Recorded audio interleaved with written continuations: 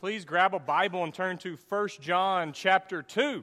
This is the fourth installment of a sermon series on the letter of 1 John, and we're finishing it up this morning. I've mentioned every week that John writes in a cyclical structure. So he has these major themes, and really in chapters 1 and 2, he introduces those major themes, and then he just keeps coming back to them. So we've used chapters 1 and 2 sort of as a launching pad for each theme each Sunday. And so we're wrapping that up this morning. And one of the main questions that I want to ask you, and I want you to begin thinking about, is who do you let influence you? Who do you give permission to speak into your life? And I'm not just saying me because I'm standing up here actually speaking right now, but on a regular basis. Who do you let influence you? Maybe it's a person, or maybe it's a group of people. Maybe it's a news outlet. Maybe it's social media or music or movies or, I don't know, whatever it may be. Who are you giving permission to influence your life and to speak into your life? When it comes to influence, we teach children from a very early age the dangers of peer pressure. When you're hanging out with the wrong people and you let them influence you, they might pressure you into doing something you shouldn't do.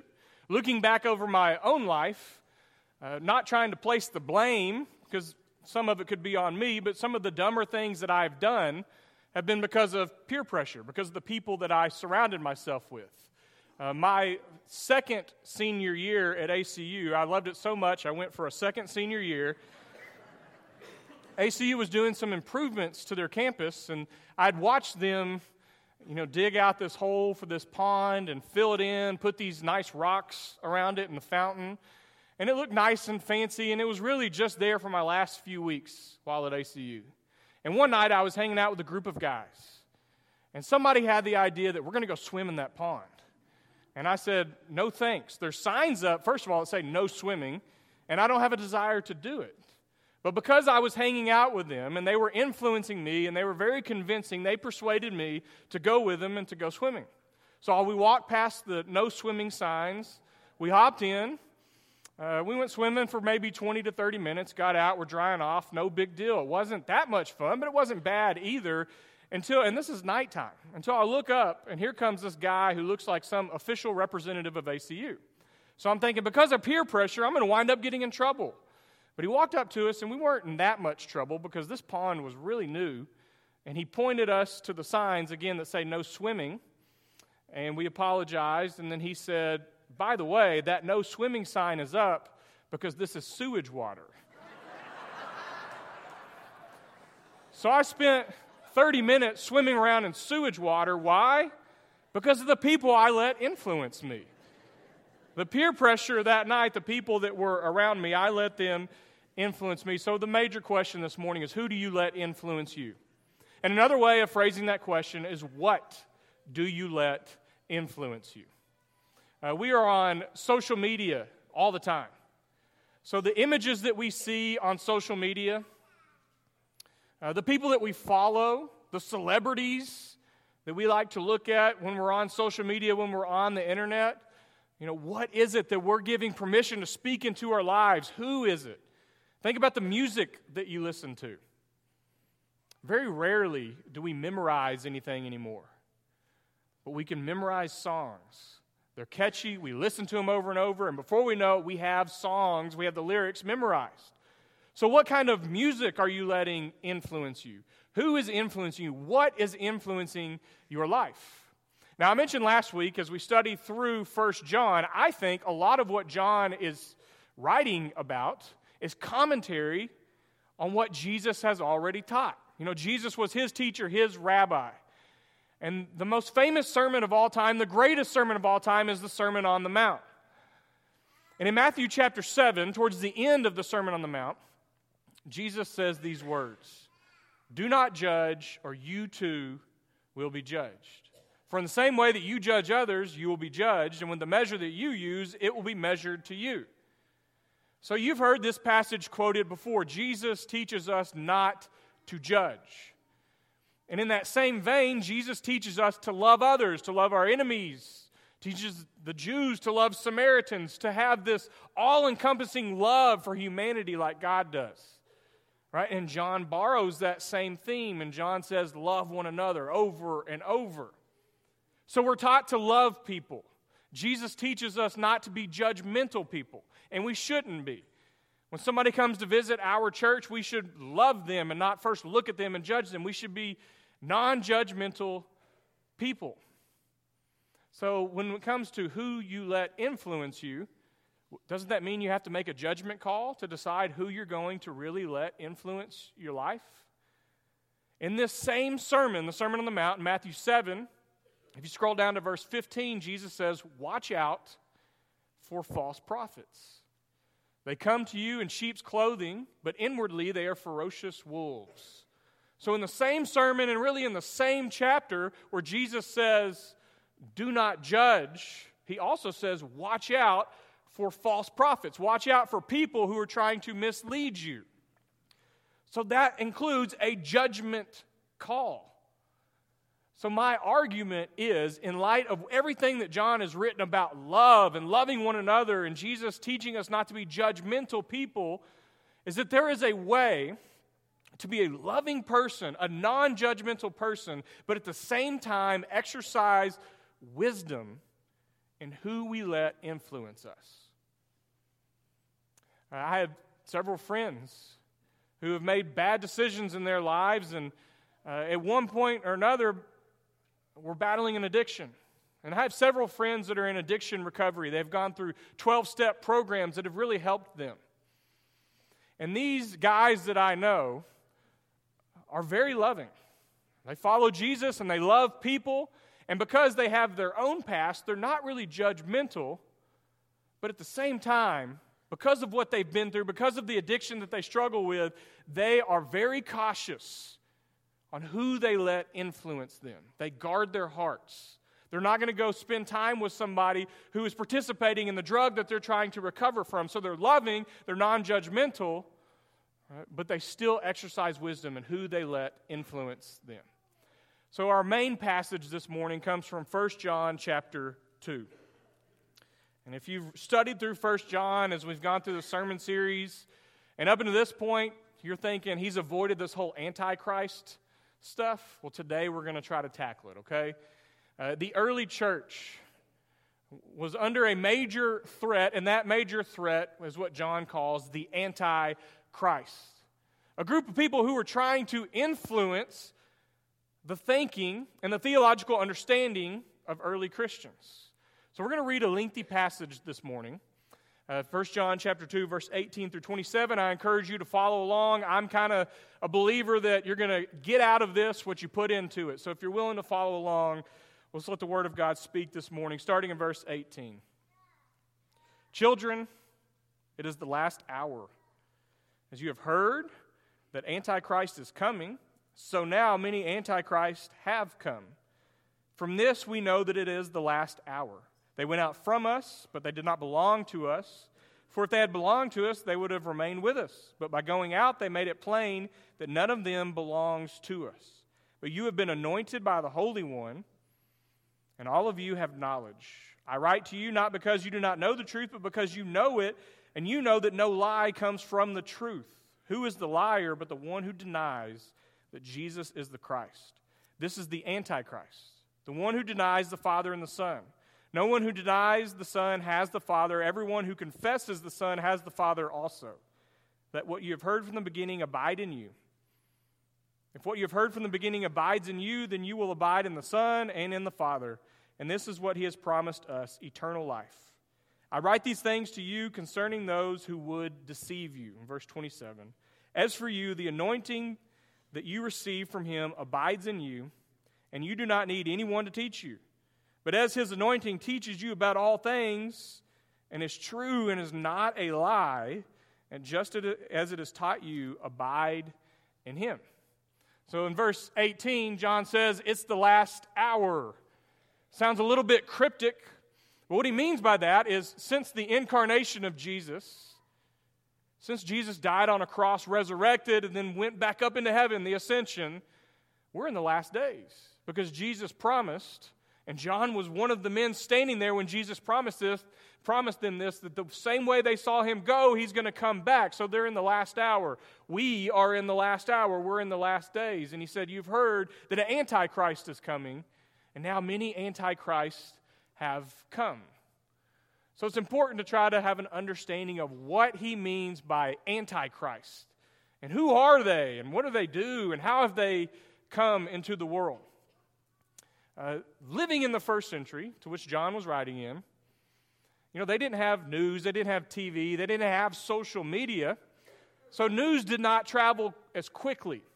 And before Jesus and after Jesus and even during Jesus, different men would rise up and have a following and claim that they were the Messiah. These were known as pseudo-Christ, false messiahs. So you might be living in a village and maybe you hear rumors that there's somebody in another village claiming to be the Messiah and he's doing miraculous things. And so you might think that's Jesus come back, and that's false. These are known as false messiahs. But what John is referring to specifically here in this passage, he's not referring to false messiahs. That's not what he means by Antichrist. He's not referring to people who are claiming to be the Messiah, but an Antichrist, the definition is one who opposes Christ, an adversary, or an opponent. If you're looking at the Greek word, it can mean both against Christ and instead of Christ. This is the Antichrist. It was a major threat to the early church because what he's calling the Antichrist are those who are going around teaching that Jesus did not really come in the flesh, or they deny the Son, as he writes in chapter 2, and in chapter 4 he talks about how they deny the incarnation of Jesus. There was a popular, influential, intellectual group known as the Gnostics in the first century. When John writes this, when he writes his gospel, when John writes this letter, it's many decades, a whole generation after Jesus goes back to heaven. So John is one of the oldest living apostles. So by the time he writes this, most of the people that are believers, that are disciples of Jesus, they never saw Jesus in the flesh. They didn't know him like John knew him. So that's part of John's introduction. I can't help but tell about what I've seen and heard, and we've touched his resurrected body, the scars on his body. But the Gnostics believed that if Jesus were God, there's no way that he would have subjected himself to being a human being, to having flesh, right? And they would teach that there's no way that he would subject himself to having a body that could suffer death and decay and that needed to urinate and defecate and get sick and things like that. There is no way that God would subject himself to that. So Jesus only appeared to be a human being. He only seemed to be human, but he wasn't really a human. That was a popular thought during the time when John is writing this. So when John says, the Antichrist have come, the people that are teaching this are opposed to Christ because the core of the gospel is being threatened here. So John says the incarnation is true. Jesus was real, like his flesh was real. He also calls them false teachers. Or in chapter 4, he calls them false prophets. When I was younger, I attended a church camp, and the youth group I was a part of and many other youth groups would go to this camp. And the hour before dinner one year, they came up with a time slot in the schedule where it was a question and answer time. So all the campers were given a little note card, and you could write down any questions about the faith that you have, a theological question, a biblical question, a church question, and pass it up to the front. And we had different men up front, youth ministers, different adults who were volunteers, who would take these note cards and read through the questions, and if they felt like they had an answer, they'd grab the microphone, read the question, and then answer the questions. So there was all sorts of questions, because you're talking about junior high and high school kids. Some questions were, why does God allow suffering? Or how could a loving God send people to hell? That's what we talked about a few weeks ago. But then, at the same time, you had questions like, is it okay to clap after a baptism? Can I smile while we're worshiping? There were questions like that. So there were questions all over the place. So every day, for 5 days, these questions were read, and people were giving different answers. You had a whole variety pack going on during this time. And when we got back home, one of the adults that was in attendance, that was one of the ones helping answer questions, turned in a list to his elders. And the list was titled False Teachers. The title of the list, False Teachers, and he went through and he made a list of all the adults that were answering questions that gave answers to questions that he did not agree with. And according to him, that made them false teachers. That's not a false teacher. A false teacher is not somebody who gives an answer to something that you may have a different view on. So when John says false prophets or false teachers or antichrist, he is talking about people that are denying Jesus, that are denying that Jesus came in the flesh. And as you scan back over chapter 2, he says the antichrists have left the community of faith. They've gone out from among us. Now, they're no longer a part of the church. And if they were teaching what is true, they'd still be a part of the church. In verse 22, he calls them liars. The truth is not in them, and we're going to come back to this word truth in just a moment. In verse 26, he says they deceive you. Or some translations say they seduce you. What they're teaching is wrong, but they're very convincing in that. That peer pressure is strong. Verse 27, he says, you do not need to be taught by them. You've already heard the gospel. You don't need to let them influence you. And then if you look at chapter 3 and verse 7, he says, do not be led astray by them. Do not let them deceive you. So in verse 21, he uses this word truth. Now if you're familiar with John's writings, if you go all the way back to the Gospel of John, truth is one of his favorite words. John has some key words that he uses, and truth is one of those. John chapter 1. Jesus comes full of grace and what? Truth. In John chapter 4, Jesus is having this conversation with the Samaritan woman, and he says, the Father is seeking those who worship in spirit and in truth. In John chapter 8, Jesus says, you will know the truth, and the truth will set you free. When Jesus is on trial, and Pilate is talking to Jesus, he says, what is truth? So truth is one of John's favorite words. And he uses that word here in 1 John chapter 2. And he contrasts that with a lie, because what the Gnostics were teaching, what the Antichrists were teaching, was a lie, but Jesus is truth. And it's important to know the truth so that you will have the wisdom to detect a lie. If you are close enough to Jesus and you spend enough time in the Word, then you'll know what is truth and you'll know what is lie. And then he says they practice deception. They're trying to deceive you in verse 26. So he warns again, watch out for those trying to deceive you. So John essentially is warning the churches who read this to be careful about who you let influence you as a church and as individuals. So we could ask ourselves, again, the same question. Who do you let speak into your life? Who do you surround yourselves with? Who do you let influence you? And I realize that where some of you work or where some of you live, you don't always have control over that. But you have control over how you influence others, and you have control over how they get to influence you. But there's two observations that I have under this question. I think there's two extremes that sometimes we're tempted to take. One of those is we wind up drawing lines where God does not draw lines. I've already mentioned a man who made a list of false teachers, and that was just according to his own line in the sand, not according to something biblical, but just his own line. I've known people who have gone to Bible classes, different church leaders even, who have told me, I'm not going back to that class. And I'll say, why not? And they say, well, I don't like what he taught on that subject. Or they made me kind of uncomfortable. It was weird. It was different. So they just write somebody off, draw a line in the sand and say, I'm done with that person. But that person is not an antichrist. They just have a different view on a particular subject. Sometimes if we disagree with someone, that's okay. When I was working on my master's, I started at Lubbock Christian University, transferred to Harding, so every class that I took, when we get the syllabus, when we get the book list that we had to buy and read for that semester, the professor would always tell us, You're not going to agree with every author. Some of it's going to make you uncomfortable, and that's okay. It's okay for you to be challenged and to be stretched.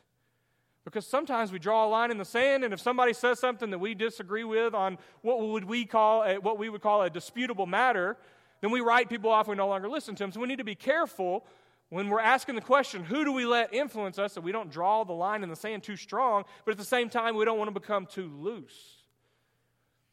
Especially with the truth of Jesus, we don't want that to become confused, and that's what the early church was dealing with.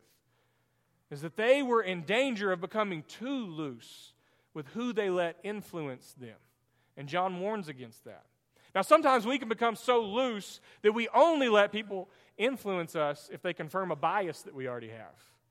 Well, I'll watch this particular news agency or talk to this person or listen to this person because what they say is right because it confirms what I already believe.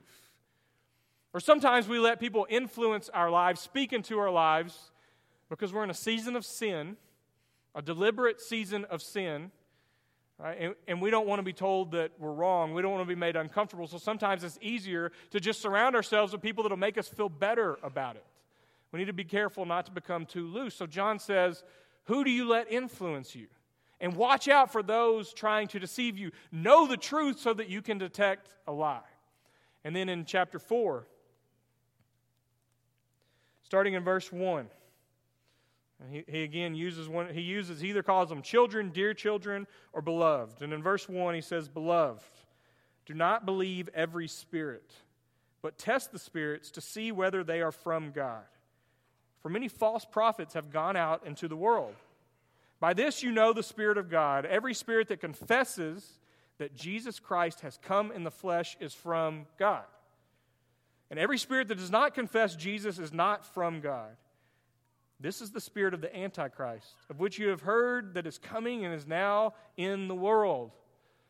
So he says, test the spirits. Don't believe every spirit. And then in verse 2, he gives the criteria for that. Now, any spirit that confesses that Jesus Christ is from God and has come in the flesh, that's a spirit that comes from God. Any spirit that denies that does not come from God. So test the spirits. Don't believe every spirit. Watch out for false prophets. That's kind of the same line as false teachers, people who spoke about faith into the community. And don't believe every spirit. Don't believe everything that you hear.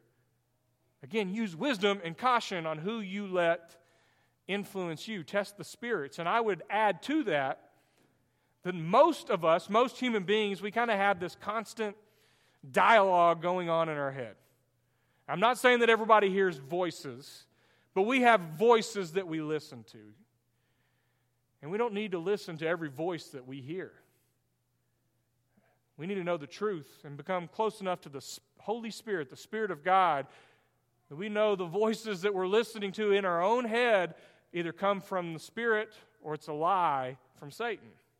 Test the spirits, he says. Do not believe every spirit. In verse 4, he says, little children, you are from God and conquer them. For the one who is in you is greater than the one who is in the world.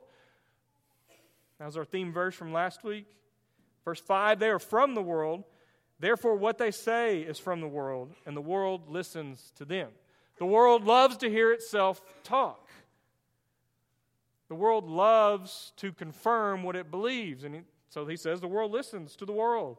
Verse 6, we are from God. Whoever knows God listens to us, and whoever is not from God does not listen to us. For we know the spirit of truth and the spirit of error. So again, John is warning, who are we letting influence us? Who is influencing the early church? And we ask ourselves the same question. Who do you let influence you? I think that is such an important question. It's important that as Christians we love everybody and we're not judgmental, but we still exercise wisdom in who we let influence us. But another way of asking the question is, who do you want influencing you? Who do you want influencing your walk with Christ? Who do you want influencing your family? Now, dream big for just a moment. When I was working on this earlier in the week, I wrote that down. Dream big. Who would I want influencing me? Maybe somebody that's long gone, that's passed away. Maybe it's a famous Christian author. Who knows what it'd be? But if you could dream big, who would you want influencing you? I have a friend named Jared, and every week I talk to him on the phone. He's a minister at another church, and I go over my sermon with him and get his advice. And when he preaches, he goes over his material with me. And he's preaching this morning on 1 Corinthians 13 on love. And he called me the other day because he was wrestling with the same question. Who do you want to influence you? And there's a guy named Bob Goff. I've mentioned his name before. Maybe you've heard of him. He wrote a book called Love Does. More recently, he came out with a book called Everybody Always, as in love everybody always. He is becoming, and is already there, one of those famous celebrity Christian people, although he doesn't care about the celebrity status. But he's always talking about love, and he has some amazing stories. And in his book, Love Does, he publishes his cell phone number and says, call him if you need to. So Jared's working on this sermon on love, and he's thinking, if you could dream big, who would you want influencing you? So he got Bob's number, and he thought, well, I'll give it a shot. He's probably not going to answer. And he called him, and he answered. And they had a 10-minute conversation about his sermon. So he wound up getting advice from his sermon from this guy named Bob Goff. That's dreaming big. So his sermon better be good this morning since he's getting advice from this guy. So who do you want influencing you? If you could dream big, who would that be? But also if you could dream realistically. If there's somebody in this church, somebody that's nearby, if you could dream realistically, who would you want influencing you? At this church, we are committed. We are committed to becoming an intentional discipling community. And we're supposed to be discipling someone. Everybody's always discipling someone, but everybody is also being discipled by someone. So who do you let influence you? As you look at the world, you look at social media, you look at the music you listen to, but who do you want influencing you? Because you can have some control over that. You can look at people at this church and say, I want them to have more of an influence on my life. Well, go to lunch with them. Spend more time with those people. Who do you want to influence you? We become like the people we surround ourselves with. I heard a professor give a speech a couple months ago, and he talked about something called mirror neurons. And he talked about the way that God has created us and wired our brains as we have these things called mirror neurons, which basically means we imitate each other. We mirror each other. We become like the people we surround ourselves with. And he works at a university in the southern part of the United States. So he said every year they have students that come from up north with a northern accent, stay at that university for 4 months, go home for Christmas, and then they come back saying that everybody was commenting on how they developed a southern accent. Where'd that come from? Mirror neurons. We mirror each other. We become like the people we surround ourselves with. So who do you want to become? Who do you want to influence your life? Who are you letting influence your life? We need to love everybody. We need to reach out into our community, into the world, and reach people for Christ, but at the same time, guard our hearts. And that's what John is teaching. Love everybody, but don't love the world. And be careful on who you let influence you. Now, some of you this morning, maybe that's just something to ponder over today, and hopefully something you'll sit down and really think about and take serious. But for some of you, you may be thinking, I need to make some serious changes in my life. In just a second, we're going to offer what we call an invitation. We do this every week. Tony will come back up, sing a few more songs, and I always announce we have shepherds that are standing in the back. We have elders, and one will be up front with me. And this morning, if you need prayers from our elders, or you need to come up front and talk to us, or set up a time to talk further in the future about who Jesus is and maybe some of the changes you need to make in your life, well, start today by finding one of our shepherds or coming up front. Well, I'm going to invite everybody to stand back up and let's continue singing. The